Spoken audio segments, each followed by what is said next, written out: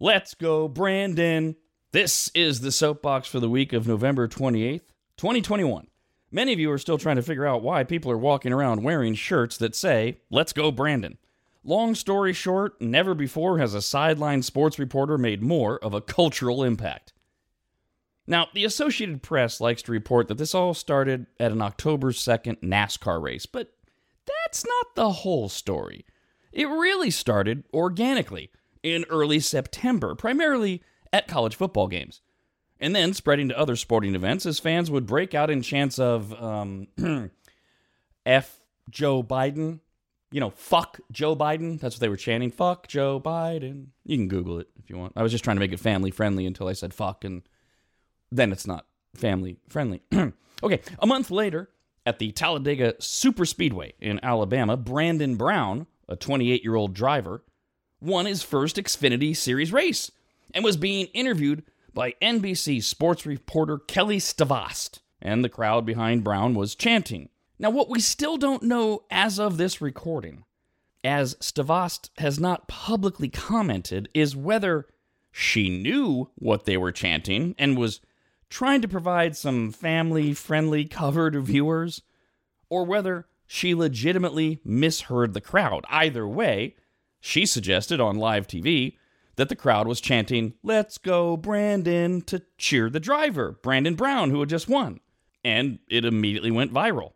And since "Let's go, Brandon" contains no profanity, it has become the publicly accepted rallying cry of at least half the nation to express their displeasure with the 46th President of the United States.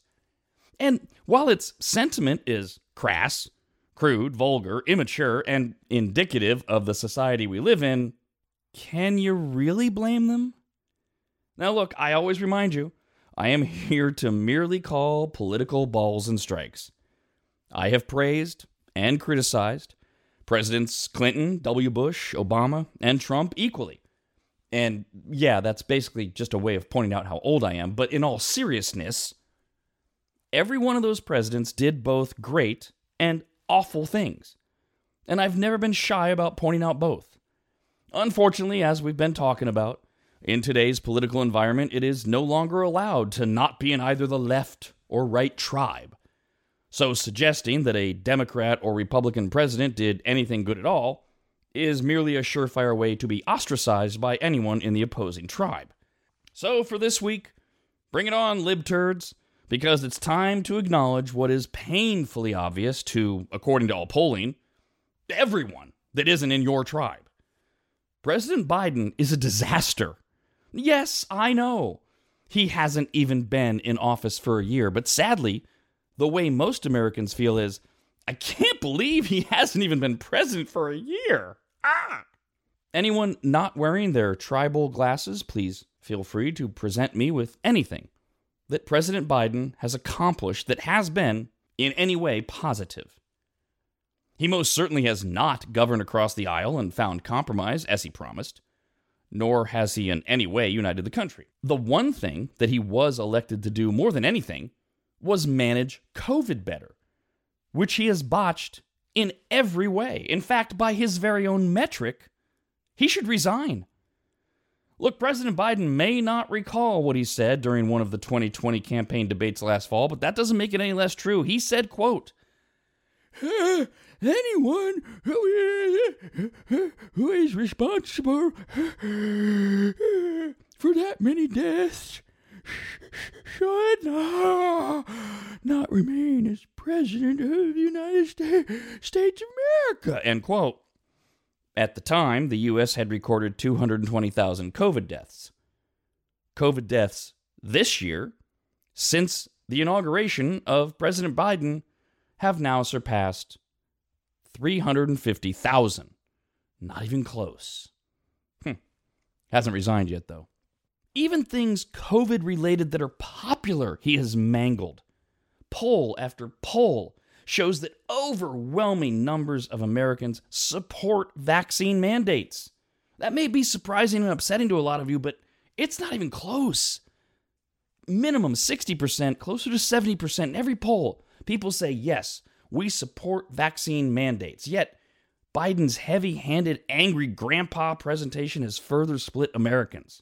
Rather than recognizing that Dr. Anthony Fauci has become a polarizing figure and replacing him with not only a better advisor but a better messenger, Biden's just lumbered along, making things worse by the day. As of this writing, his administration is once again ramping up the fear over the new COVID Omicron variant. As the never-ending pandemic plods on, never mind the fact that the very same South African doctor who discovered the variant, the Omicron variant, has made it clear that while it is very easily spread, it may even be resistant to vaccines. If you get it, the symptoms are nothing. They're mild at worst. So in other words, yes, exactly as we've been predicting, we're all now just afraid to get the sniffles. What of other things? Well, let's see. The withdrawal from Afghanistan was an unmitigated disaster. Global supply chain challenges are being completely mismanaged, along with historic levels of inflation, including skyrocketing prices for gas, food, and other goods, much of which is being exacerbated by Biden's policies. Most notably, his shutting down of any type of domestic pursuit of energy independence. Never mind that China is eating our lunch and, according to one study, has already surpassed us to become the richest nation on Earth. And the southern border is a catastrophe, and crime is surging across America. By the way, if you have problems with any of this, everything is footnoted at radradio.com in the soapbox section from all sorts of different sources. If you would like to read up on any of this, if it's news to you, or if you believe that I'm misleading you in any way, please read up and let me know. Things are so bad that Democrats are starting to try to claim that Biden's policies are actually popular, citing no actual evidence, but that there's a, let's see, what are we going to call it? A disconnect. Yes, that's it, a disconnect between how thrilled Americans are with the direction of their country, but they don't have the ability to express the gratitude towards the president. Defenders of Biden try to manipulate statistics as best they can and point out that the economy is growing, but of course, how could it not? Since those numbers are compared year to year. Of course the economy is surging compared to a year ago, after we had shut down a nation for the better part of 6 months collectively. Of course it was going to surge. Oh, and by the way, President Brandon, you're welcome. From those of us who are living with the virus and embracing life, rather than continuing to cower in fear, we're the ones keeping the economy growing. The only other stat that the Brandon tribe has is low unemployment, which is a total canard because the unemployment rate only measures people actively looking for jobs. The truth is, everybody that wants a job has a job. And tens of millions of Americans are not working because they either don't have to, thanks to entitlement programs, or, more commonly, because they're afraid of a virus they keep being told to be terrified of. Even though vaccinated Americans have a 0.001% chance of even getting a breakthrough case of COVID, and if they do, they won't wind up in the hospital or dead. And yet, because the fear porn continues, they stay home. President Biden is a calamity, and there is no light at the end of the tunnel, and no reason to believe that things are going to turn around. Perhaps the only thing more horrifying than 3 more years of this would be 3 years of President Kamala Harris. America's 2 greatest economic decades in modern times have been the 1980s and 1990s, when one party ruled the White House and the other ruled Congress. For the good of America, we should all pray that the Republicans regain control of Congress and, at the very least, stop the Biden agenda, because the days of working together are over. And until someone like Mike Rowe sacrifices himself and decides to truly unite the nation, all we can hope for is endless wild swings of the pendulum, hoping that the end result is something close to the middle. And until then, let's go, Brandon!